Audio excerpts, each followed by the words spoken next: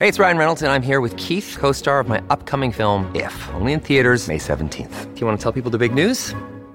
All right, I'll do it. Sign up now and you'll get unlimited for $15 a month and 6 months of Paramount Plus Essential Plan on us. MintMobile.com/switch. Upfront payment of $45 equivalent to $15 per month. Unlimited over 40 gigabytes per month. Face lower speeds. Videos at 480p. Active Mint customers by 531.24 get 6 months of Paramount Plus Essential Plan. Auto renews after 6 months. Offer ends May 31st, 2024. Separate Paramount Plus registration required. Terms and conditions apply if rated PG. At Evernorth Health Services, we believe costs shouldn't get in the way of life-changing care, and we're doing everything in our power to make it possible. Behavioral health solutions that also keep your projections at their best? It's possible. Pharmacy benefits that benefit your bottom line? It's possible. Complex specialty care that cares about your ROI? It's possible. Because we're already doing it. All while saving businesses billions. That's Wonder made possible. Learn more at evernorth.com/wonder. News organizations have done a good job of breaking down science in a lot of ways, but not really at the local level. You know, if you hear things like Antarctic ice shelves are melting or Amazon rainforests are decreasing, it just feels very far away. When you hear things like, Midland Beach, Oakwood Beach are going to be affected by this, you know those places, you know Highland Boulevard, and I think that's really something that I feel is important to take away from this. By the year 2100, Staten Island as we know it could be a thing of the past, with projections indicating that rising sea levels and increased heat could alter our coast and fundamentally change life on the borough.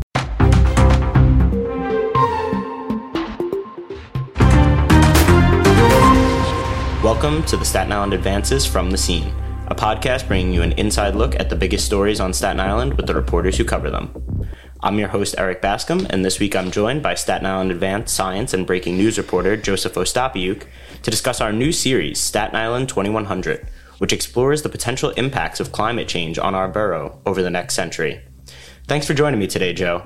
You know, before we dive in, I know you're a huge New York Rangers fan. They made quite the run in the NHL playoffs this year before finally falling to the two-time defending champ Tampa Bay Lightning in the Eastern Conference Finals.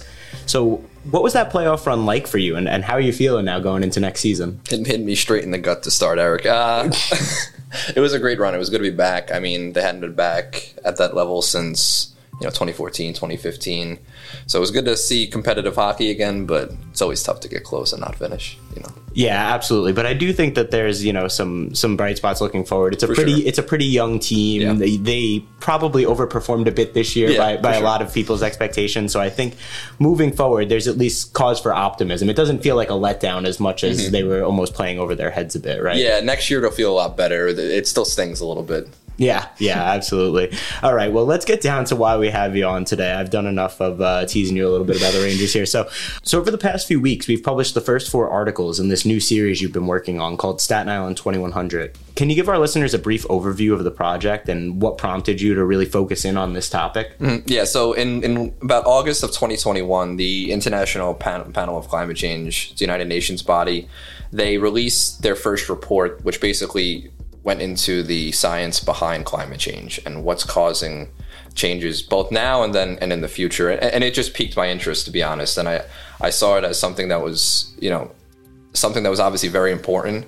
But then also, obviously, living on Staten Island, I thought about how we can make this local. How can we make this something that, my neighbors care about? How can we make this something that Staten Islanders think about in their day-to-day lives? So that's really how the project started. It started out as just that idea. I had no idea it was going to be at this scale. But that's really what happened, to start it. And then now the project, as you mentioned, 4 pieces have published, 2 pieces on sort of an intro to what's behind this. And then my colleague Paul Leota, who's working with me on the project, did a first-person piece about his life in Midland Beach and the history of storms, on Staten Island. And then most recently, Paul and I worked together on a project discussing the borough's vital institutions, things like infrastructure, things like the borough's hospital, what's being done to protect those institutions against climate change.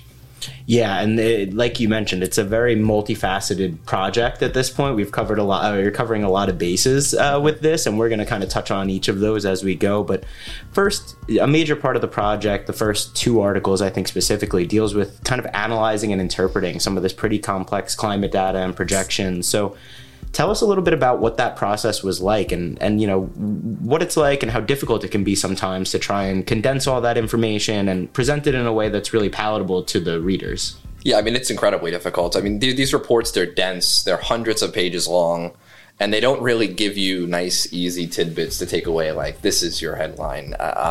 It's just not really in the nature of those types of literature.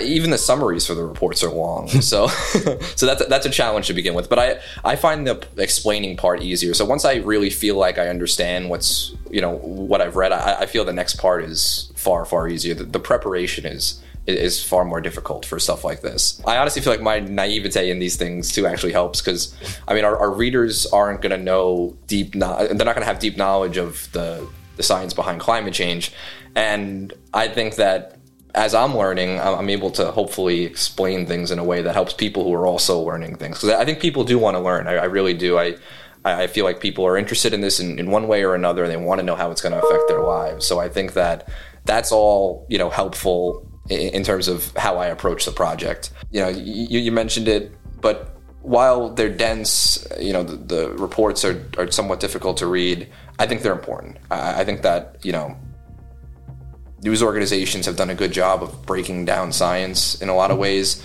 but not really at the local level. I feel like that's something that's sometimes makes people feel disconnected from this. If you hear things like Antarctic ice shelves are melting or Amazon rainforests are decreasing, it just feels very far away. But when you hear things like Midland Beach, Oakwood Beach are going to be affected by this, those places, you know Highland Boulevard, and I think that's really something that I feel is important to take away from this. Yeah, absolutely. And I know we're going to talk about later on a little bit about the importance of localizing that and speaking with some of the people in the neighborhoods and the piece that Paul had done, as you had mentioned. But first, I want to talk about these really cool videos and graphics that are a part of this project as well. So we have some stuff showing kind of rising sea level projections and how that could affect different neighborhoods along the East Coast, the East Shore, rather, of Staten Island. And so, first, why do you think it's so important for us to kind of offer these types of visual elements to accompany the writing? And then also, what was the process like of creating these? Because these are things that we haven't necessarily used here at the Advance in the past. Yeah, that's a great question. I mean, in my mind, visuals are essential when it comes to talking about climate change. We hear terms like SLR, sea level rise, and extreme rainfall, but the visual of what that could look like, coupled with the active memory that a lot of Staten Islanders have of things like Hurricane Sandy and even more recently, Ida and Isaias. I mean, those are things that makes the words mean a lot more. So we worked with designers at our parent company, Advance Local, to look over federal projections that were informed by that IPCC report I mentioned.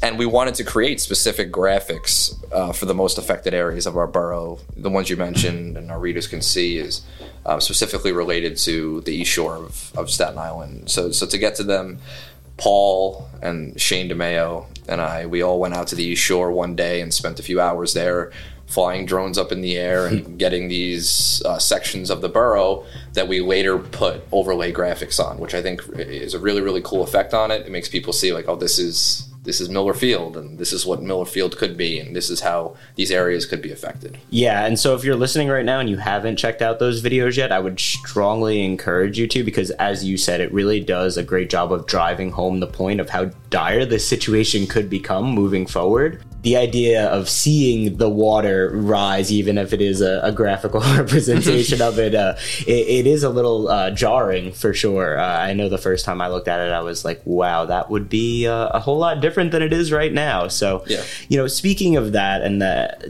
can you just talk to us a little bit about how these rising sea levels along the East Shore and other parts of Staten Island, and even some other aspects of climate change, I know you've touched on extreme heat as well, how those could impact the borough in the coming years? Sure. So I'll start with sea level rise. I think that's the most pressing one. Basically, the way that sea level rise works is as global emissions increase, emissions from things like cars, buildings are a really big emitter, and then obviously companies and so on. It increases the mean global temperature, the average temperature across the entire borough. Right now, we're at about 1.1 degrees Celsius warmer than we were in the industrial age. So that's where we're at now. Scientists want to limit warming to 1.5 degrees. That's what a lot of countries have agreed to do, but we're falling short on that a little bit. So these projections take a scenario where we keep things to 1.5, keep things to 2, 2.5, and 3, and so on. 3 would be, catastrophic levels of issues. Even 1.5 degrees has its own set of issues, and we have some issues baked in now.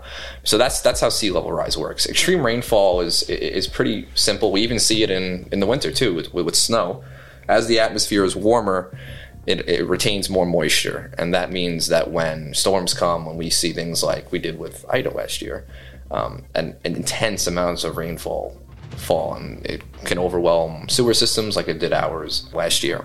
And then obviously worse heat effects, whereas we're seeing a handful of days over 100 degrees now. Companies and also like companies like Con Edison and experts are all projecting we're going to see 3, 4, 5-fold that amount per year. And that, heat's the deadliest aspect of climate change. More people die of heat than flooding and drowning. So those are basically the effects of climate change. But it really is important that there is time to make changes. While we're going to see some effects, how bad it gets is entirely up to how the world responds to the issue. Yeah, absolutely. And we're going to get to that eventually. We'll be right back. The Mayor of Maple Avenue is a powerful multi-part podcast about Sean Sinisi, a victim of former Penn State football coach Jerry Sandusky, who was arrested 10 years ago for numerous child sexual abuse charges. The podcast series is written and hosted by Pulitzer Prize-winning reporter Sarah Ganim, who takes listeners into the world of addiction rehabilitation, where society can be quick to celebrate the consequences for abusers while not addressing the needs of their victims. Subscribe now to The Mayor of Maple Avenue wherever you get your podcasts. But first, I know me and you have talked about this before, and we touched on it a little bit at the beginning of the podcast, but I just want to take a few minutes to discuss the importance of really localizing these stories, because as you mentioned, oftentimes with these more complex global issues, it's harder to get people to kind of care about it when it doesn't feel as though they can do much about it, or it's not affecting them as directly as other things might. But when you put things in the context of how it will affect Staten Island and how it will affect them personally, sometimes it prompts people to get a little more involved, care a little more about the topic. So talk to me about how you've been trying to localize this topic, some of the strategies that you've taken there, and also some of the conversations that you've included in the series from Staten Islanders who are already seeing and feeling the effects of climate change, severe flooding. Mm-hmm, for sure. So, where I started for this project, and I'm not sure if it's the perfect way to start, but I started by talking to experts who just knew more about it than I did. And there are actually a lot of experts that know Staten Island, which is a tough thing because experts may know about climate change, but they may not know here. But we really do have scientists here that were extremely helpful in the early stages of this project that were able to give me some perspective on it. And from there, I just thought about who's the next stakeholders in this, who are the people that this affects, and it's really my neighbors. So we did some call outs, basically asking for residents who are concerned about this, and I had spoken to residents in other capacities before, and I ended up talking to them as well. Yolanda Rose is a Port Richmond resident. That storm in July was the first time water came over the sidewalk, water came up the driveway and was about 4 or 6 inches deep in between our house. And we had never seen that before. And I just didn't expect it to come into the house. And it wasn't until it started coming under the basement windows and under our side door, running into the basement from outside, that we started trying to grab stuff from the basement. And the water rose so quickly. Within half an hour of it coming under the door, there was 5 feet of water in the basement. It's a real and present threat, but I was able to talk to people who didn't just live on the East Shore and who weren't just affected by Sandy. People who lived in Port Richmond and saw flooding in ways they haven't seen before after Ida hit, and now they're waking up to a new reality of well, what's going to happen to my house if I see a storm like this every year, every 2 years? I had a woman who I spoke to who, she didn't even finish fixing her basement from the last storm, and then another storm came and hit her, and she had never seen flooding in over a decade of living there. So those are things that's really how I approached it, and those are some of the conversations I had. But, by focusing on these smaller areas and going into these more granular details, my goal is to not make climate change feel like it was something that was happening in Antarctica. It's here too, and it's going to affect Highland Boulevard. It's going to affect Richmond Terrace. It's going to affect South Avenue, which is not far from us right here.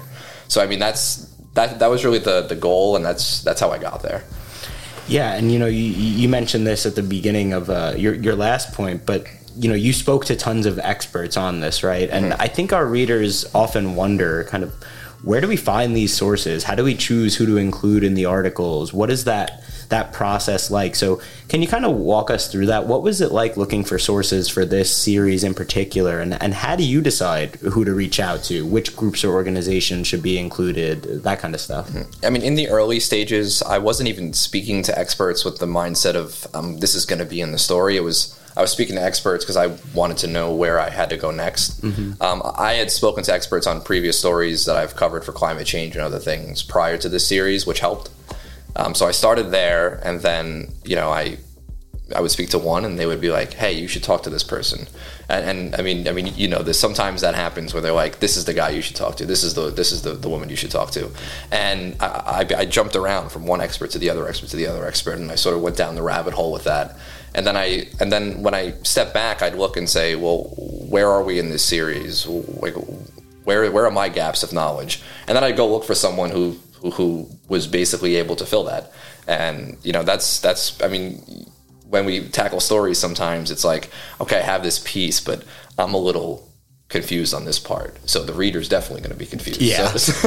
So that's basically how I approached it, and it was sort of simple, I think, but I think that I was able to fill my knowledge and then hopefully create a more comprehensive piece.